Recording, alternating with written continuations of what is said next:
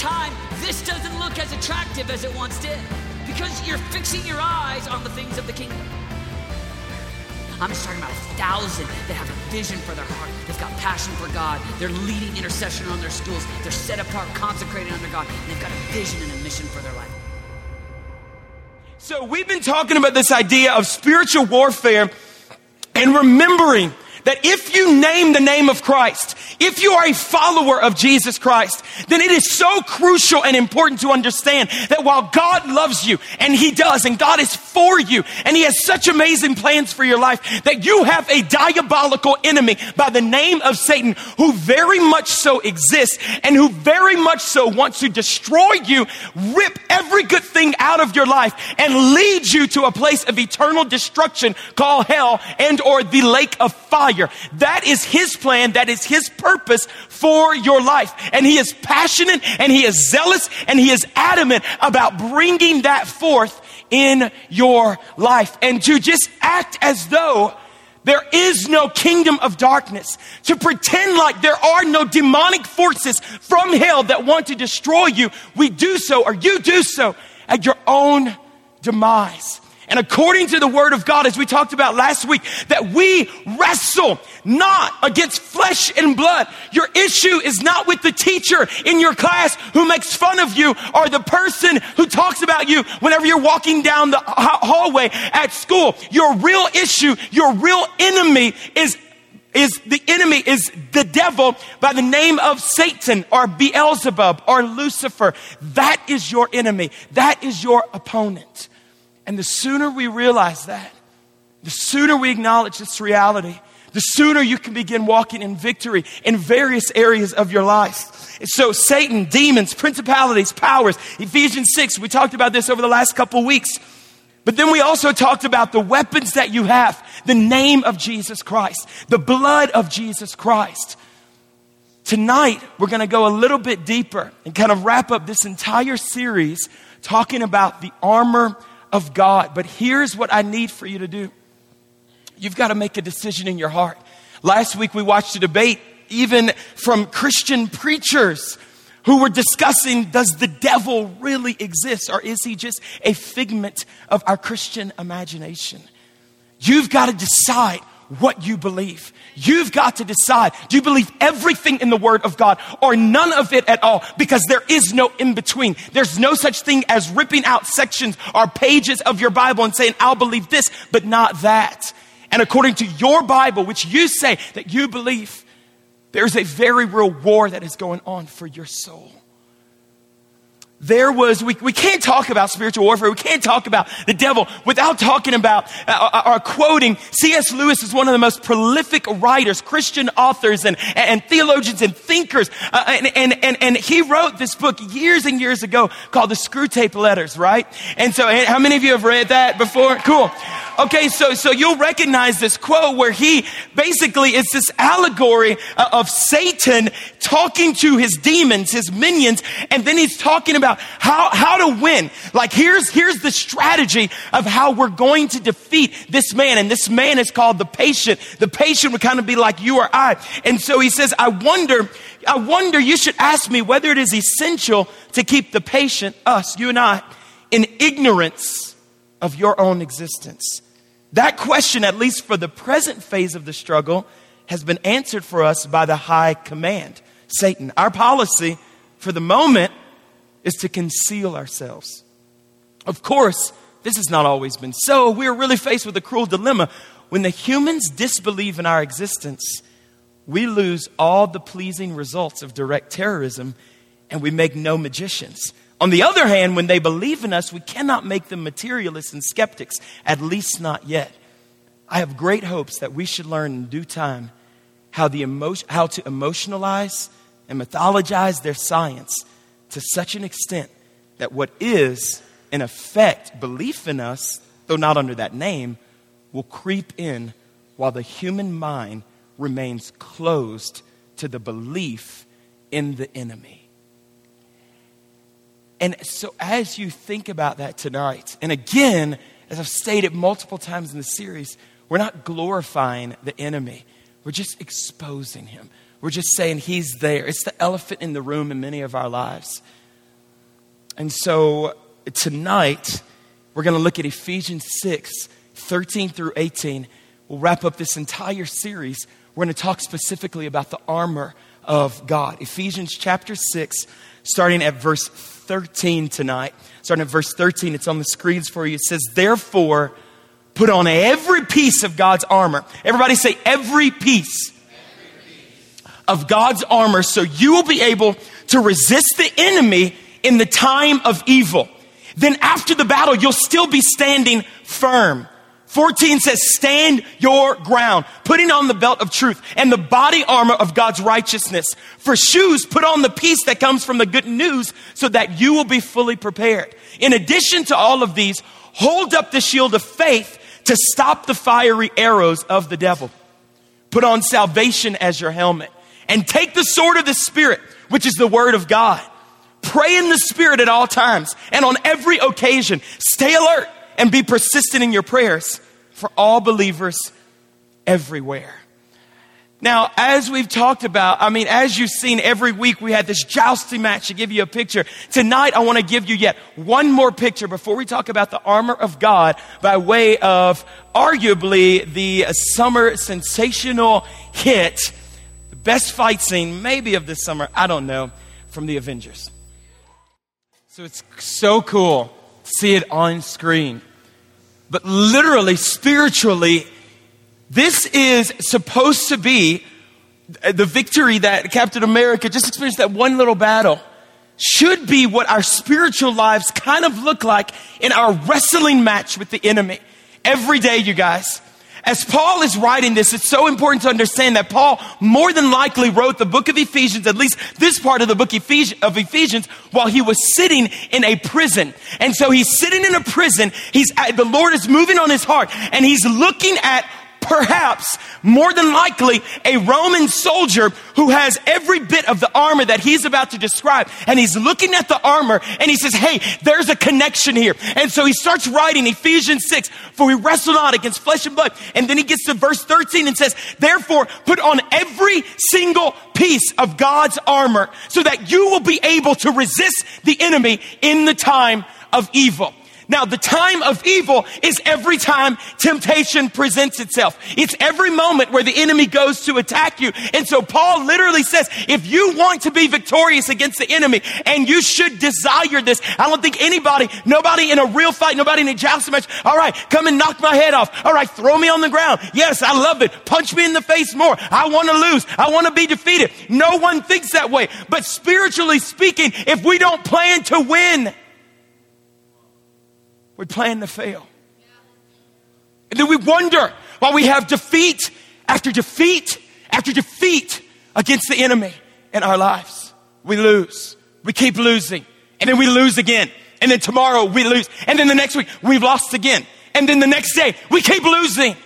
And so again, this message tonight is for those of you who name the name of Jesus Christ, who say, I am following Jesus, and to the best of my abilities, I am surrendering everything to him. It is you who God says, I have destined you to walk in victory.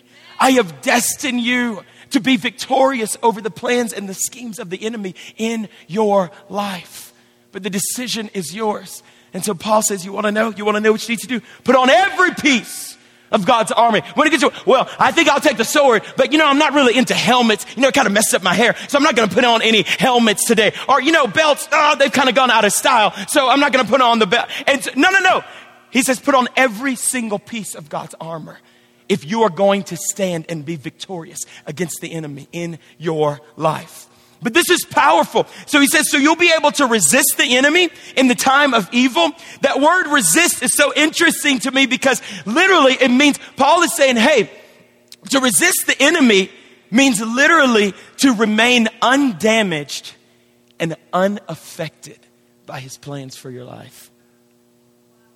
What would it be like? Can you just pause for a moment and think about what your life would look like undamaged and unaffected by the plans of the enemy, by the plans of Satan in your life? Oh, it's one thing for him to have plans.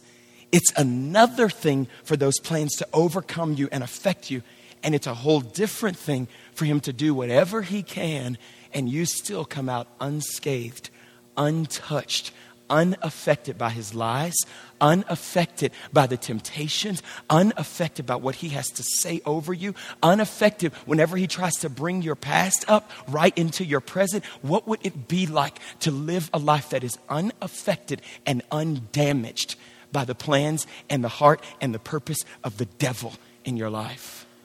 What would that look like? Whatever that looks like, if you can't see it, you won't believe it.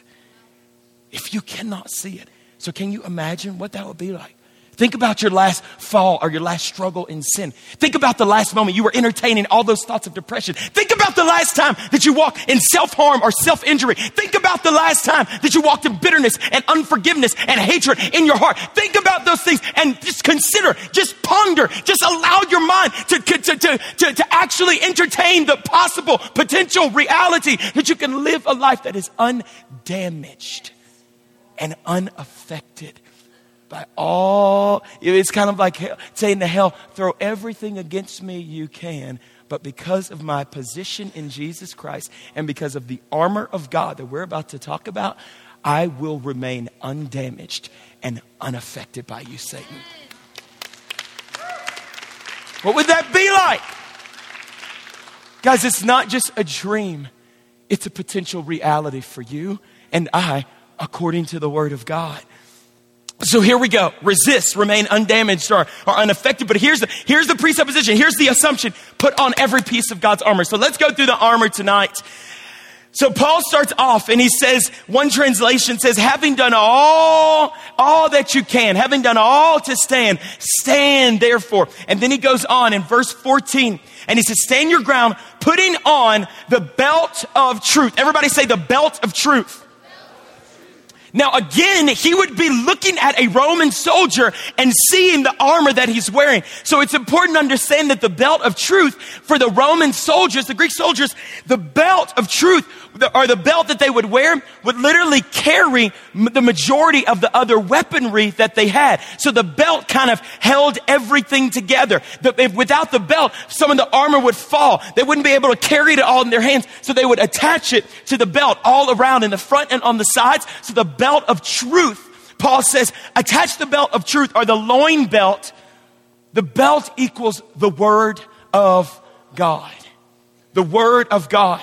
This whole thing is held together. You and I are held together. This building, metaphysically speaking, is held together by the word of God. God spoke it, and God's word literally fuses things together down to the molecular letter. Down to the molecular level. Even atoms and all these things are held together because God's word came out of his mouth. And so we would do well, as we talked about last week. Guys, this thing is so simple. It all comes back to the word of God. And so Paul kind of metaphorically is saying, just like you wear a belt, the belt is what holds all the pieces of the armor. You've got to be acquainted with it. You've got to touch it. You got to know how to tie it together. You got to know when to unravel it. It's got to fit you. And so God's word, what happens is whenever you read God's word, whenever you have an intimate relationship with God's word, at some point or another, you will find yourself in the word, like you will find yourself in a belt. It wraps you up. It keeps everything together. And so Paul says, you know what? The very first piece of the armor is knowing God's word, knowing what God's word says. Without knowing God's word, you will not know what weapons to use, you guys. Does this make sense to anybody tonight? I'm just talking to what I believe to be a few warriors in this room tonight. Those who will answer the call. This wasn't just a cute kind of title that we came up with. Authentically, God has called you to fight the good fight of faith, like Paul told Timothy. And so I'm timid. I'm a lover, not a fighter. Where you're going to be a dyer. You're going to die. You're going to be defeated. You've got to learn to fight.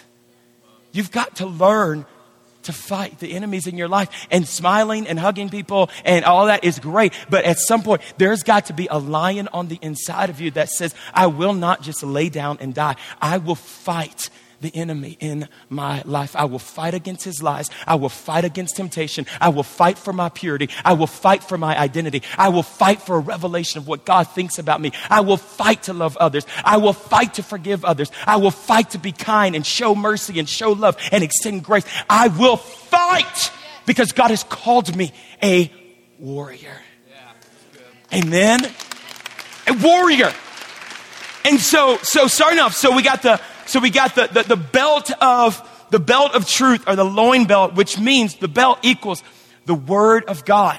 Now moving on, he says, and also the next piece is the breastplate of righteousness. The breastplate of righteousness. And again, with Roman soldiers, the breastplate would protect some of the most vital organs in our body, right? The heart, the lungs, the kidneys, the stomach, all of these things. The breastplate would cover some of your most vulnerable parts, right? It's one thing to get stabbed in the leg. It's another thing for somebody to take a knife and stick it in your ribs, right? It's different, yeah? I mean, cracked ribs is no joke, right? And so the most vital parts of you, Paul says the breastplate of righteousness. The Greek understanding of righteousness, it means to be in right standing or right alignment with God because of Jesus Christ. I believe that the breastplate of righteousness also alludes to a revelation of your identity in Jesus Christ.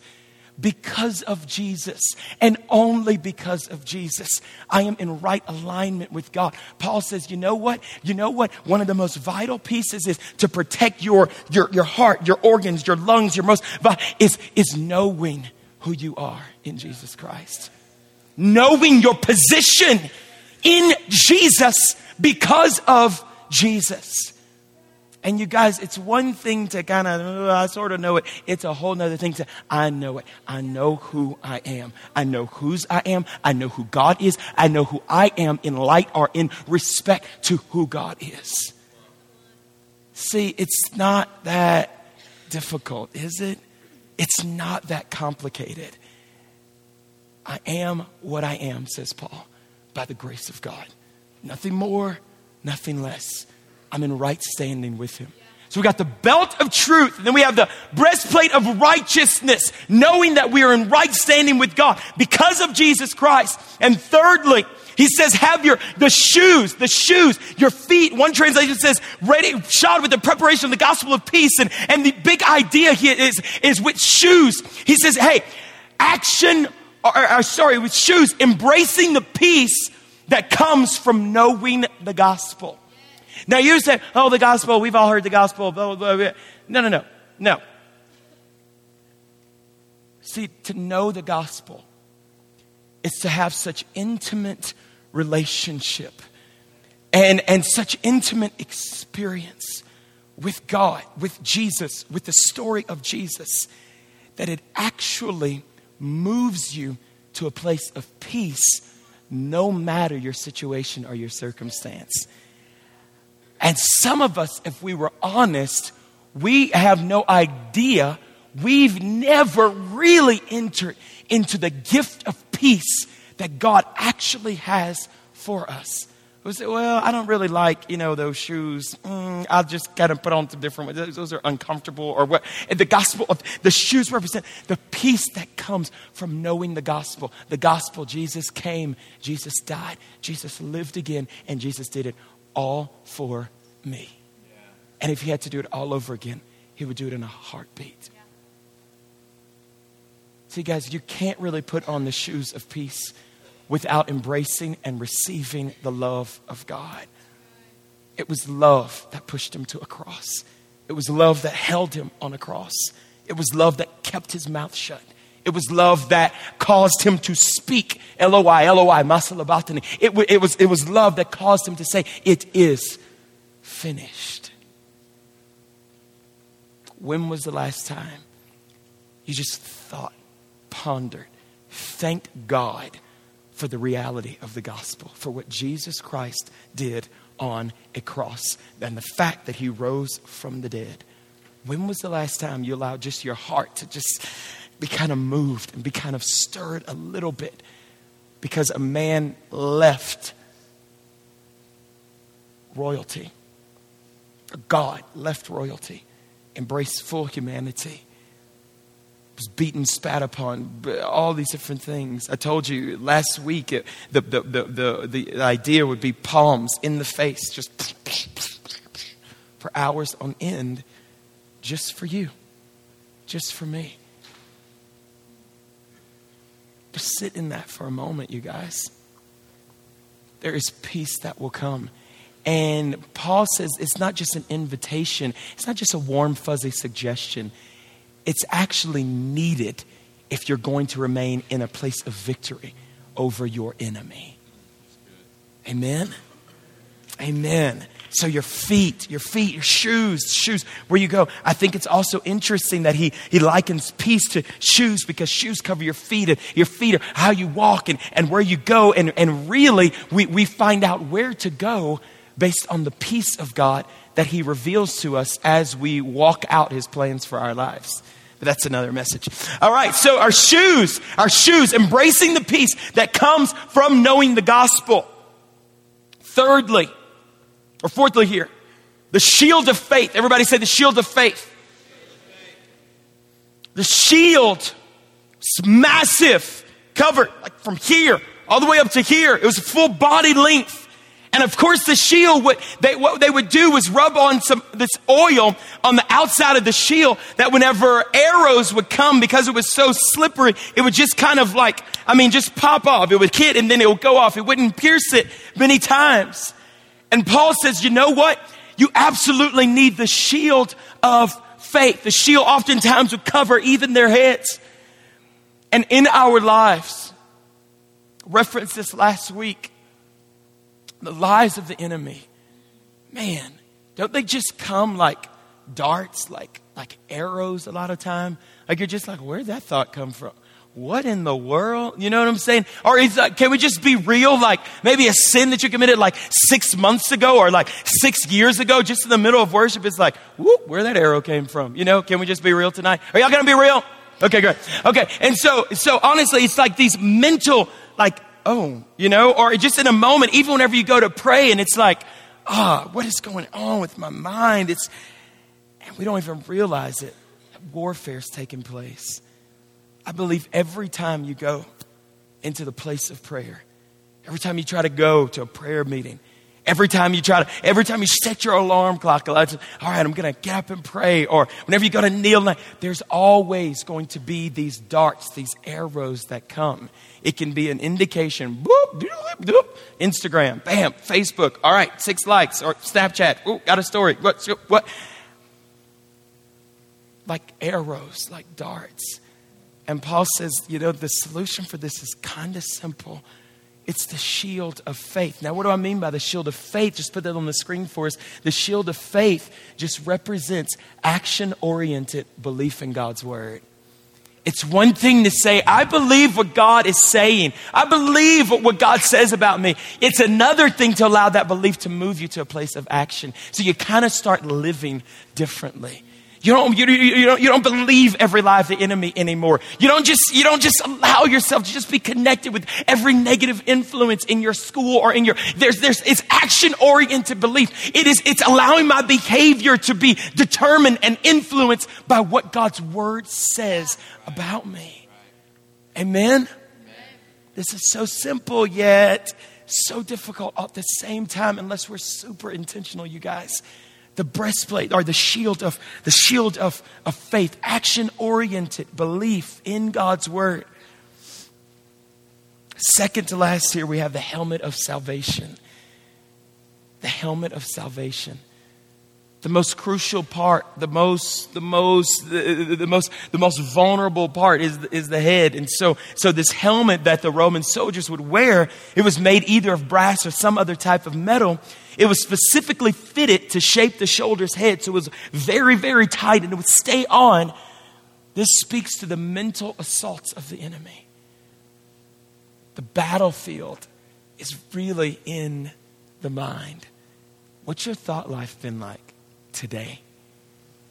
Hey, what's your thought life been like since the moment you walked into those doors tonight up until this moment? Hey, what are you thinking right now? What's going on in your head? Some of the most strategic times of warfare, I believe, is whenever the word of God is being preached. All right. Some of the most strategic moments where the enemy launches a full-out assault oftentimes is right here in the house of God, right here whenever we're gathered. Why would that be? Well, it doesn't take a rocket scientist, because he knows that revelation, the Bible says that faith comes by hearing. Hearing comes by the word of God. What God is trying to impart to you through his word, that's many times when the enemy does some of his best work. And we just go, not a big deal. All right, I'll just be distracted. And demons are just rejoicing all around you. But you're called to fight. And you're called to be victorious. Because once truth comes, you now have an option. All right, I'm going to continue to just being like just punched in the face by the enemy. You're just going to allow him to do that to you? You know, anybody ever just seen like like someone who should have won a fight, and it's like, and you just want to say, you're just going to let him do that to you? Like you're just going to let him just knock you out, like for real? Like you can do something about it? You're just going to stand there? That's how it is so many times. You're just going to let the enemy like just pounce on you like that? Are you just going to let him throw darts in your face? And like, are you just going to let him just punch you in the mouth and split your lip? Spiritually speaking, whenever we're not aware, whenever we're not fighting, you guys, we're losing. But God's called you to win. He looks at you tonight.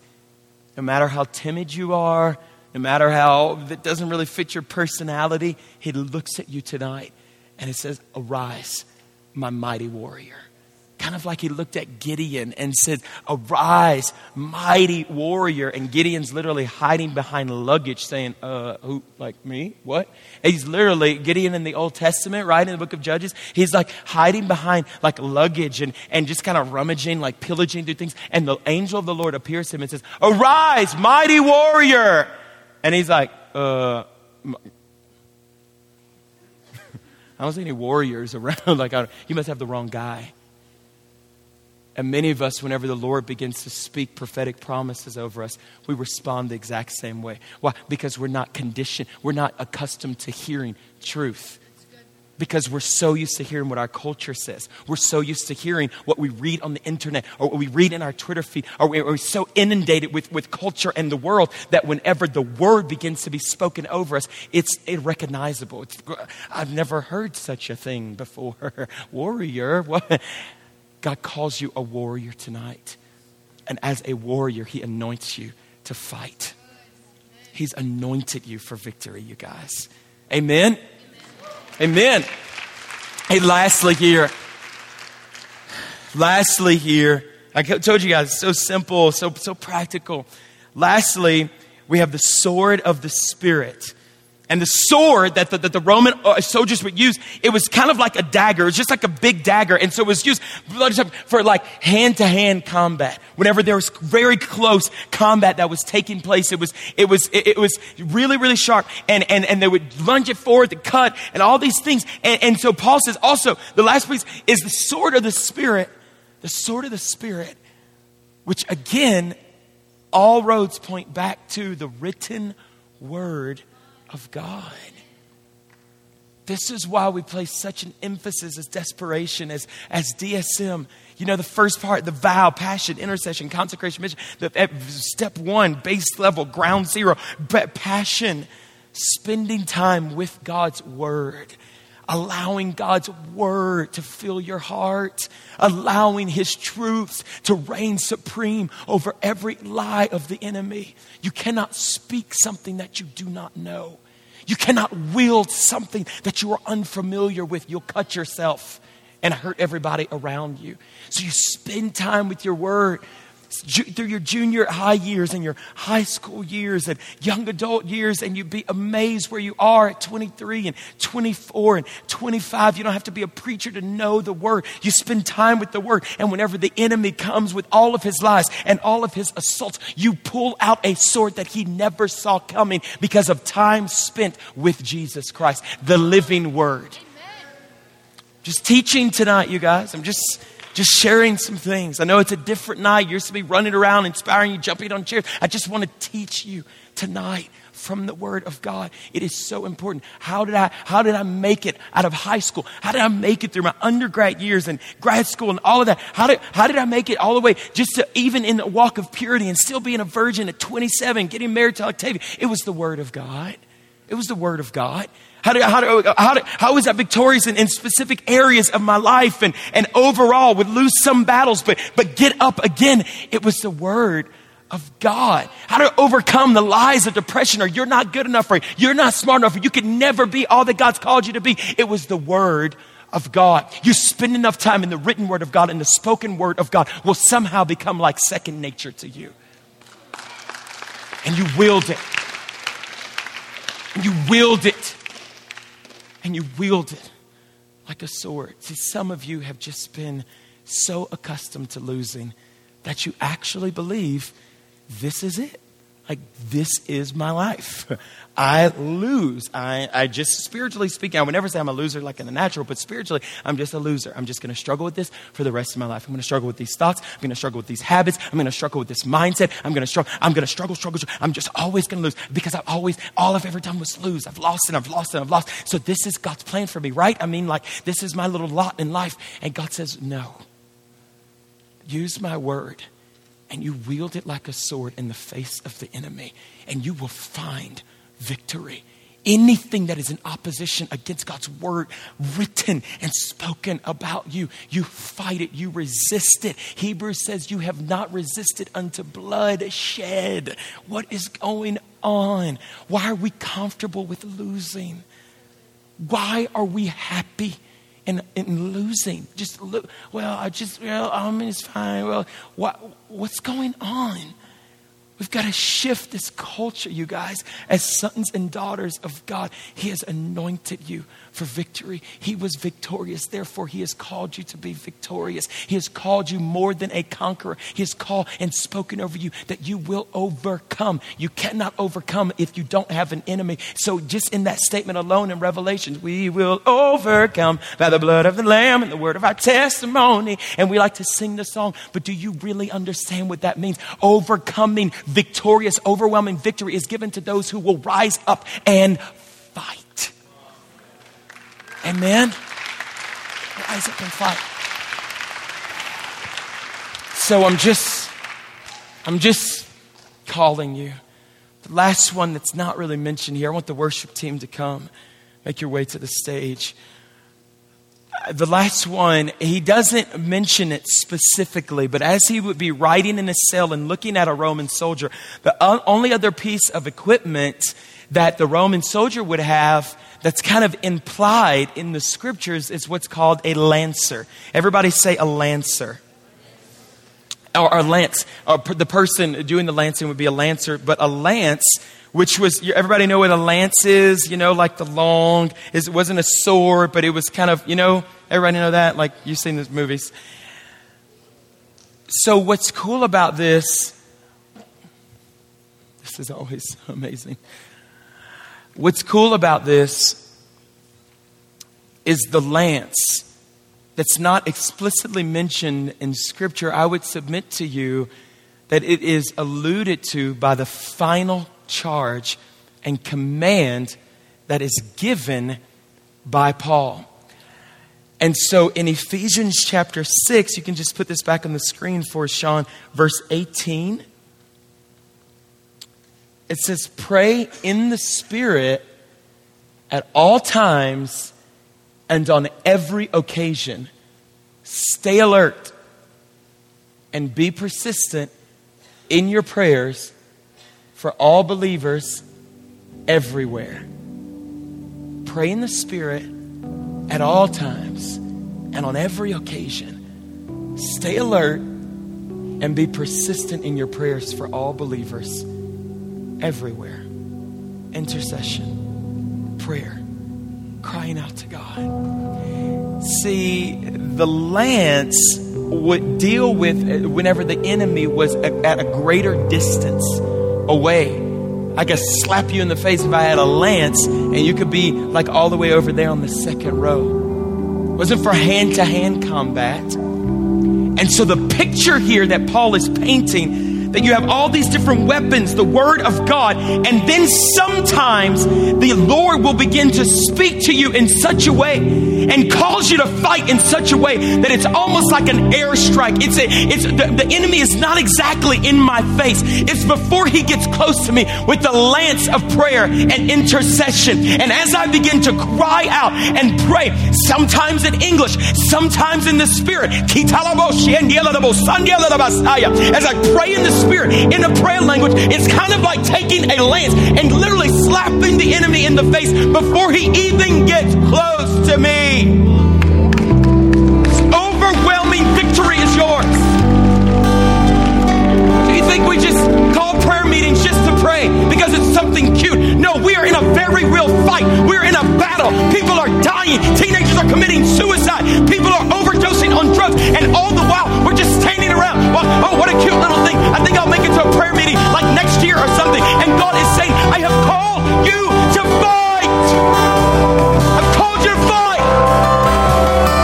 And I'm just asking tonight, when was the last time you fought in prayer for anybody to be saved? I mean, the person sitting next to you in math class, or a teacher, or a friend, or God forbid, the person who's been so mean to you.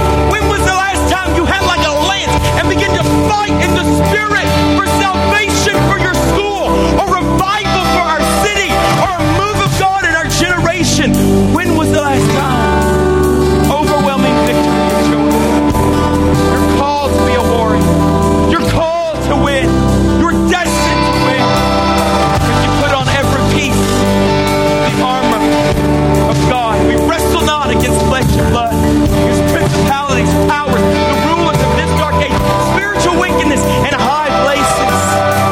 Before Paul gets to that part in Ephesians 6, he's already told us who we are. In Ephesians 2, for you are seated in heavenly places, far above principalities.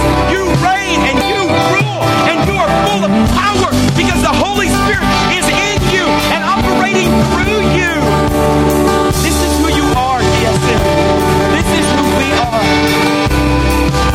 Would you guys just stand to your feet tonight? I want to give you an opportunity. Just kind of fight in prayer for a little bit. Just for a few minutes. What do you mean? Just taking even one scripture. John 3:16, for God so loved the world. God, you love the world. You love my school. You love my city. God, you love this generation. Pour out your love in a fresh way, God. Move in my school. Move in my athletic team. Move in my extracurricular club. Holy Spirit, come. And over time, this doesn't look as attractive as it once did because you're fixing your eyes on the things of the kingdom. I'm just talking about 1,000 that have a vision for their heart. They've got passion for God. They're leading intercession on their schools. They're set apart, consecrated under God. And they've got a vision and a mission for their life.